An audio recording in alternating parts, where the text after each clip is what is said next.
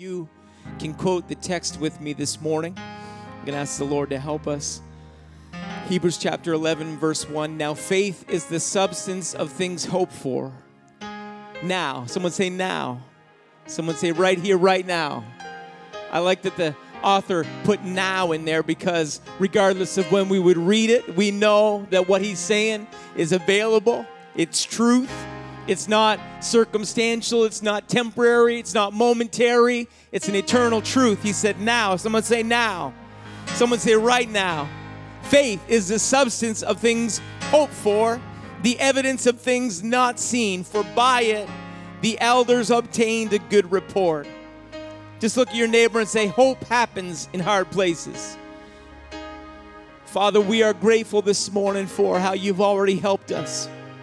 And Lord, if we left right now, so much fulfillment and purpose and work has been done in the supernatural realm that, God, many would be fulfilled. But I do believe that you're speaking to a few more that have yet to break through, that have yet to step through, that have yet to walk into the promise that you have for them, the future you've prepared for them. So I believe your word is coming this morning to bring encouragement. I pray that your word would be released and that power to compel someone from the place they are.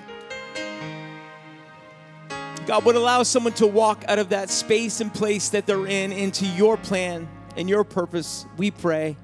Would someone just join me in saying in Jesus' name? And then would you just declare amen over that simple prayer? Amen. So be it this morning. You may be seated. The Bible says that hope deferred makes the heart sick, but when desire comes, it's a tree of life. Hope deferred makes the heart sick because God doesn't intend for us to give up on hope. And so as long as hope is at work, your heart's sick for whatever it is that God has placed in your heart. Hope deferred makes your heart sick because you know you haven't received the promise yet. Hope deferred makes the heart sick because by faith you can see something in the future, but it has yet to come into reality in your life. We're talking about when God places a hope in your heart, it makes your heart sick, but when that desire comes, it's a tree of life. And so as long as we're in that season of waiting, often we're heart sick. Anyone ever been heart sick for something you've yet to receive? Oh, every engaged person, everybody that was engaged ought to remember. Hope deferred. You got to remember what it was like in that waiting season, in that waiting period. I hate waiting. I sing by faith. I don't mind waiting. I only say that by faith. I only sing it because God can help us. I hate waiting. I hate waiting. I remember one of the best gifts I ever got as a kid was a bicycle. I talked about the bicycle before, but the problem was that my mom and dad gave me that bike at Christmas time.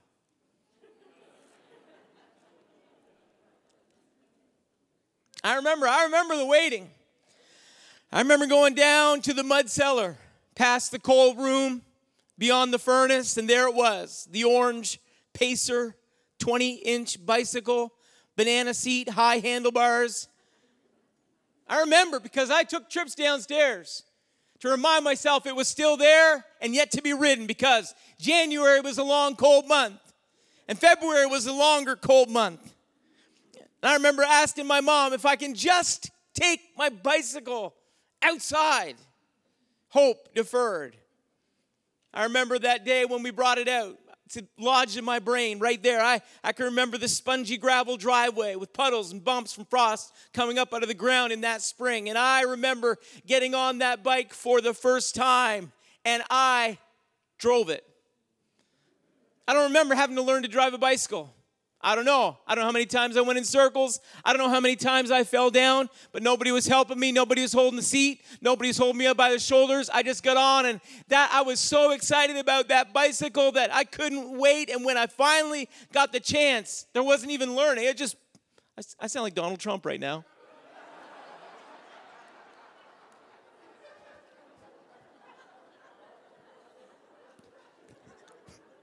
But that was true. I remember I had about a 6-foot space in the basement. I'd coast back and forth in 6 feet. So the learning happened before I ever got outside. So I loved the adventure, the liberty, the freedom, the open road before me. I was 6 years old, never felt so free. It was before X Games. We had ramps and jumps and races and time trials in our backyard. Amazing what you can do when you don't have TV or video games. As a matter of fact, this scar on my chin, is it on this side? I think I have a scar on this. We were doing races in the backyard, and I remember we had slalom through the monkey bars, and we had a path around the perimeter of the property, and we would drive our bikes around, and we would time ourselves. But the hard part of the course was that the hurdle part of where the monkey bars was maybe about that high. And I remember that part of the track was that we had to duck underneath the monkey bars, and so we had gone through this whole race with our friends and on our bicycles, the 20-inch orange Pacer. And we were doing all right, and then there was this one kid that was complaining about his bike. It wasn't the bike's fault.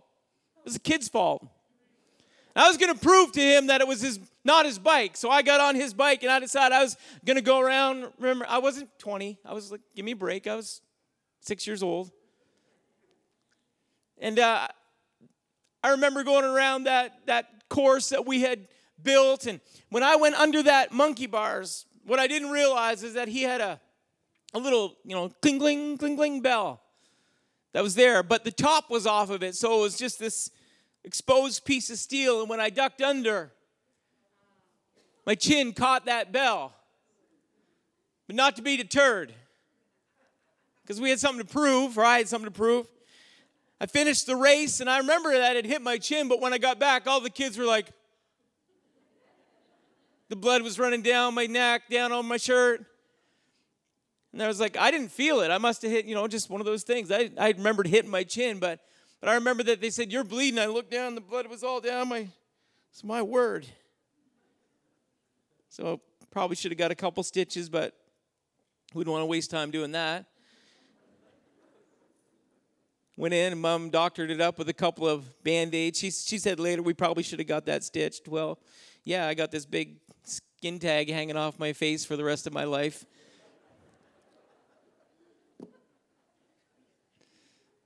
But I was content. I was content driving the bicycle.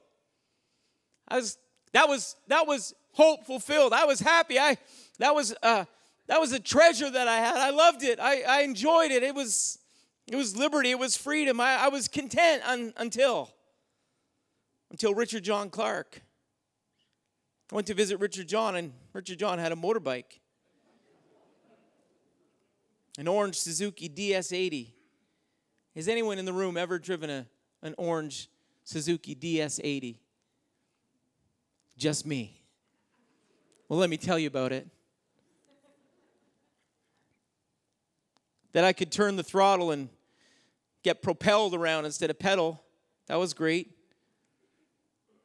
I didn't know how to drive a motorbike, but I sure got on it, and I was twisting the throttle and pulling the clutch and jamming the gears and whatever happened, and sometimes I get it right and sometimes I get it wrong, but then all of a sudden, my bicycle didn't make me all that happy anymore. It was hope deferred, things beyond that I wanted, and I did. I ended up buying a DS80 later on because of something that was lodged in my spirit. I wanted that, and I wouldn't be happy until. I don't want to take all the time this morning talking about this. However, what I want to say is that it planted something in my heart, something that was hoped for.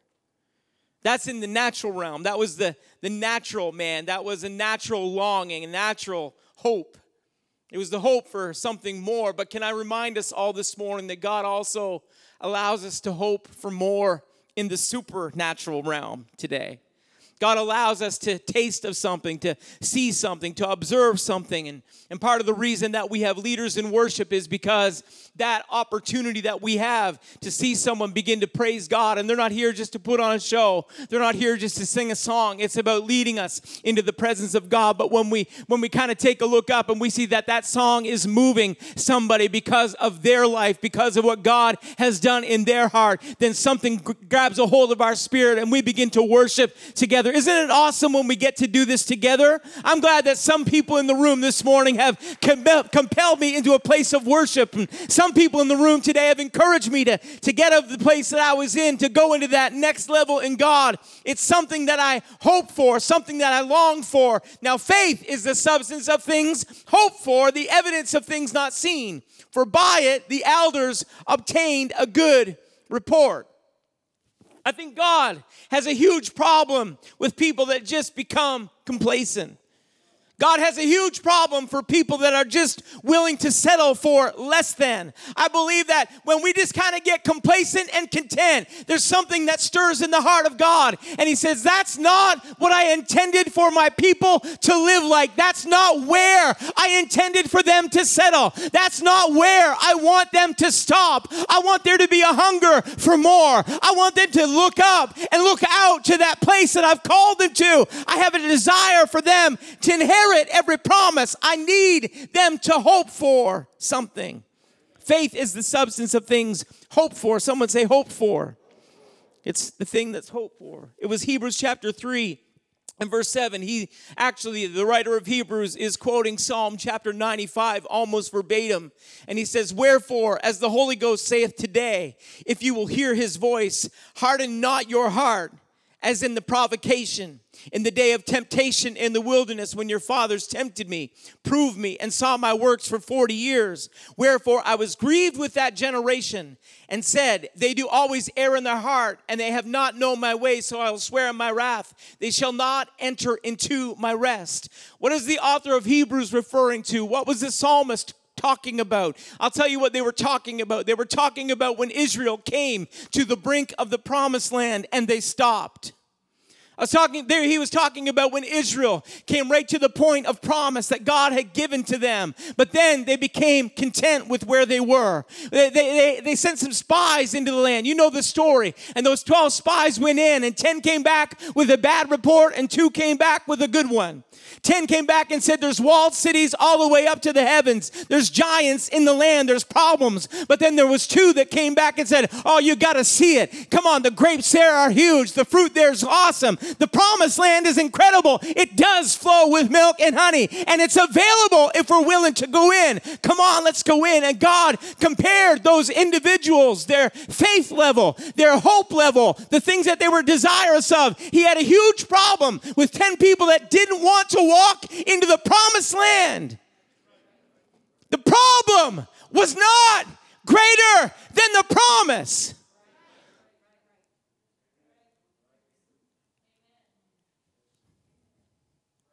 So sometimes we end up standing in the midst of our problem, and because it's problematic, and because it's trouble, and because it's difficult, we just kind of settle down and settle in and say, well, I think this is where I'm going to stay. I don't think we should move forward. I don't feel like fighting. I've done my fighting time. I don't feel like pushing. I've pushed this far. I don't feel like going forward. And if there's anything in the scripture that I can see that frustrates the heart and the mind of God, it's a mentality like that. If there's anything that I can see that stirs the heart of God, it says, now faith is the substance of things hoped for, the evidence of things not seen. If you read on, for by it the elders obtain a good report. It's that when we face a trouble, or when we face a struggle, or when we face a trial, that we don't allow our heart to get hardened, but rather we begin to say, God, I'm hoping for the promise that's on the other side of the problem. That excites God. That opens God's hand. That's releasing God's promise. That's opening the windows of heaven. I like it. The scripture said, the provocation, the provoking, the wilderness was meant to move them. It was meant to frustrate them. It was meant to push them into the promised land. So what hold them back? Fear, for sure. Giants in the land, absolutely. Walled cities to the heavens. The impossibility of natural ability coming to the table and bringing conquer and bringing triumph. That's always a place of difficulty. But I've also considered that the stopping place of Israel on the way may have had something to do with it. The harshness of the desert was meant to provoke. It was to stir up their jealousy. It was to see God reach into the midst of their impossibility. That their starving was met with manna and quail. That their water needs was supplied by the rock, where the water flowed out. It was to watch as God routed the enemy. It was to watch as God led them as a pillar of cloud by day and a pillar of fire by night. So many lessons God taught them in the wilderness, not to leave them there. And church, I just want to remind us, I got a simple message today that hope happens in hard circumstances. So I believe that we're in a bit of a difficult season. Since March, we've been in a bit of a difficult season. Is anybody living on the same planet I'm on? We've been walking in a difficult road. We've been walking a difficult path. We've been walking through this hard place. And I'll be honest that church is a bit of a refuge. It's a place that we can come together and we can sense the presence of God and we can remind ourselves that God's in control. But I don't want any of us to get content with the place that we're in right now. I think sometimes we have a sustenance mentality and God's saying, no, this is a growth opportunity. I think sometimes that we have if I can just barely hang on and hold on until we get through, and God's saying, no, the intention is that in this season, you're supposed to march out and march in to the hope that I have for you. I don't want to hope that we just get through the pandemic. I have this desire that God is placing in our spirits that this is an opportunity for revival, that this is an opportunity for growth. This is an opportunity to march into the promise of God, and I'm not going to be content to stay right here, right now. God wants us to go deeper and farther. I just need someone to get a hold of that for a moment and say, this is an opportunity for God to grow. Hope deferred makes a heart. It isn't to harden you right now. It's not to arrest your advance. God doesn't intend for this season to harden us. God intends for that to stir something up on the inside of us. Here's the problem. That place that Israel stopped in to send the 12 spies out from was a place called Kadesh Barnea. It's mentioned 14 times in Scripture. It's mentioned 10 times in Scripture and then often called Kadesh 14 times. Significant events happened there. Moses' sister Miriam died there. Moses' brother Aaron died near there. Israel camped there way too long. The most significant event at Kadesh reflected the decisions that were made in that place. Numbers 13 to 14, Moses dispatched the 12 spies into the land from there. They saw the land exactly as it looked, but somehow forgot the word exactly God had given. And I've wondered occasionally if Kadesh wasn't part of the problem. If you look, you'll find that historians will tell us that Kadesh actually was a place where there were 3 wells, springs of water, fresh water, good water. And maybe it was in that place where they realized that the rock that had supplied the water all along wasn't a necessity. It wasn't a necessity to call on the God that turned the bitter water sweet at Merah. It may have been that in that season they said, well, the land is seeming to provide for us now. It was a little oasis in the midst of the desert. Why is it that sometimes the blessings that God gives to us becomes the blockade from where God wants to take us? I don't have proof of this in Scripture. I'm just thinking about our human nature, how sometimes we get satisfied with just enough. I'm talking about when we get satisfied and content with where we are. When God says there's a promise that you've yet to receive. In the last days, saith God, I will pour out my Spirit on all flesh. That's a promise that we have yet to receive. Now, we could say, well, that promise has already been yielded. We're connecting with China in a few weeks by video conference. I just want to remind you, that's not the promise fulfilled yet. Some could say, well, that revival is yet to happen. We have a room full of people, and we're going to hunker in the bunker till Jesus comes. We're going to hold on, and we're going to hold out. And if we can just hold on till the trump sounds. I just want to remind someone that's not the completion of the promise. That's the beginning of the promise. That's just 12 spies that have gone in and seen the land. You're just part of the 12 today.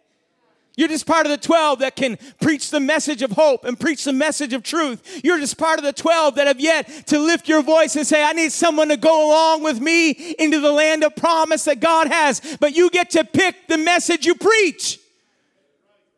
So either we can look at the problem and say, it's too great, it's too much, there's too much wickedness in the world, or we can have a Joshua and Caleb mentality that settles on us, that says, what an opportunity for God to show himself real. What an opportunity for God to prove that he's God. What an opportunity that when the enemy seems like he's reigning and ruling, for God to step in and move through his people in revival to come.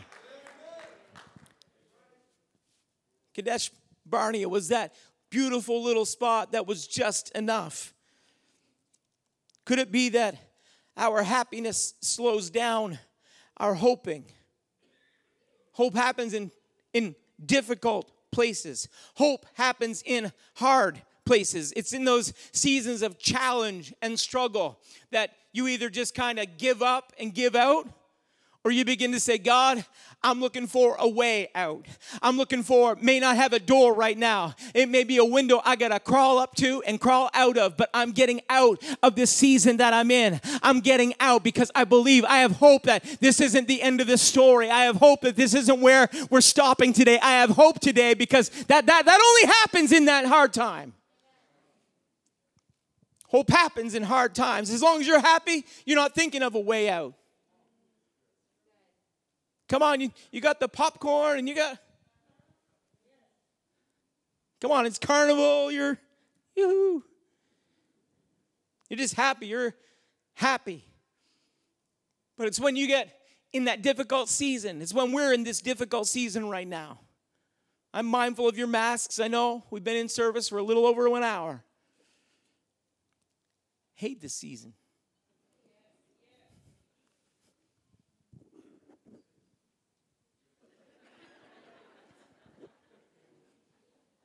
Don't get me wrong, I'm not saying we don't need it.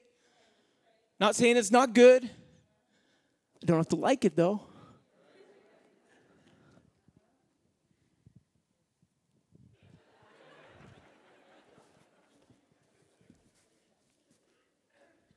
I got my name written in this thing. Got my phone number on it.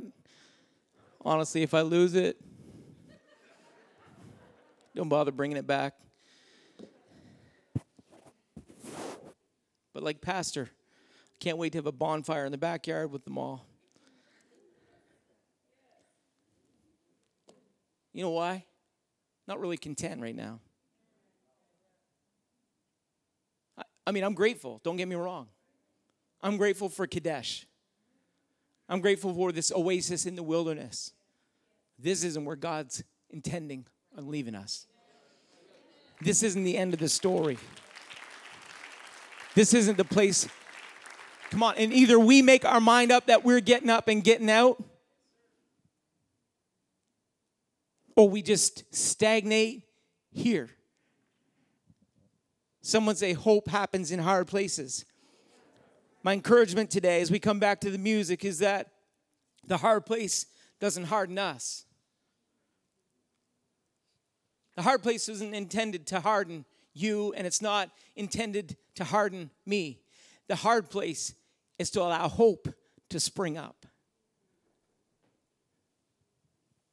Hebrews 3:15, the writer went on. We already read 3:7, but if you read, he reminds us one more time. So we have it in the book of Psalms. We have it in the beginning of the chapter of Hebrews 3. But then if you'll read down to verse 15, it said, he reminds us one more time. He said, while it is said, today, if you will hear his voice, harden not your hearts, as in the provocation. If you'll hear his voice. I hear a voice this morning. I hear a voice calling, saying, don't harden yourselves in this season of provocation. God's provoking us. God's proving us.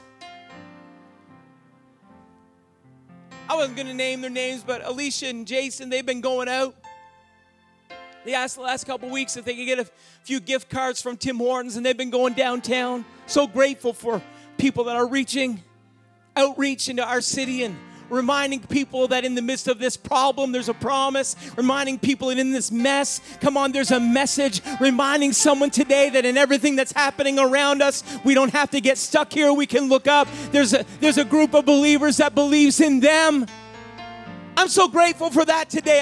I'm thankful that they've taken some time and connected with people, and they're texting saying, if they call a church, is there a ride opportunity? Can we make sure that we connect? I'm so grateful for that. Why? Because that means that in the midst of everything that's happening, it doesn't mean that we're shutting down. There's a few people, maybe just two right now, but their message of hope and their message of inspiration is going to bring people into the promise that God has for them. We're not intended to stay in this little Kadesh Barnea oasis. God's saying, get out and fight for the promise. Get out and reach for the promise. Come on, Oromocto, we're going after the promise.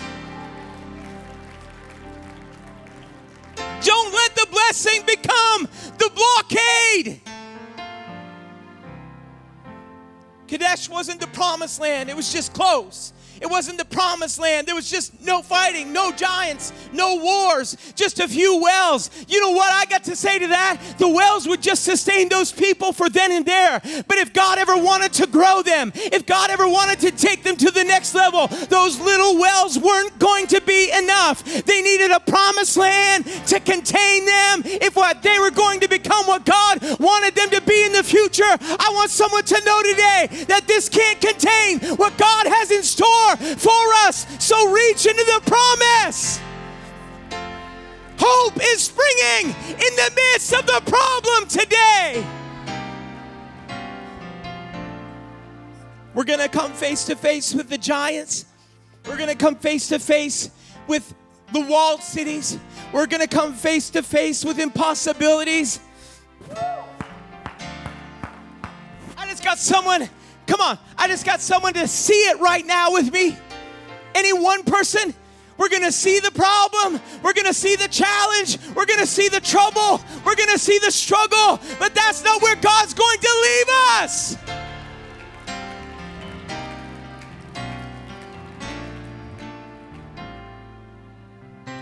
When we come face to face with that fear,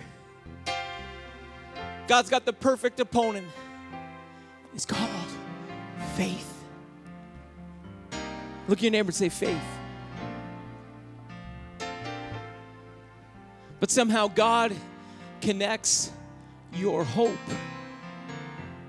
with His ability. The thing that impressed God, the thing that pleased God was the report that those elders were able to bring, because they said in the midst of problem, they said in the midst of trouble, they said in the midst of struggle, this isn't to end me. This is just the beginning. This isn't to stop me. This is to provoke me. I'm provoked today. I mean, I'm mad. I'm upset. I'm stirred up. I'm angry. Some of you just had nervous laughter in the room. Just a moment. Somebody's Siri's awake.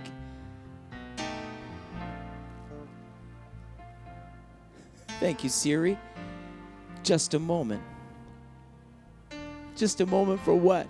All right, I'll tell you what we'll do in this moment. I wish someone would just praise God like He's on the throne. I wish someone would just take one moment and say, I'm a little provoked right now. I feel you, Pastor Jack. I'm not willing to sit. I'm not willing to stay. I'm ready to go. I wish you'd stand together with me right now. I wish someone would just say, I'm provoked right now. I'm provoked right now. I'm provoked into the promise. I'm provoked. Come on, the pressure is pushing me into the promise that God has for me.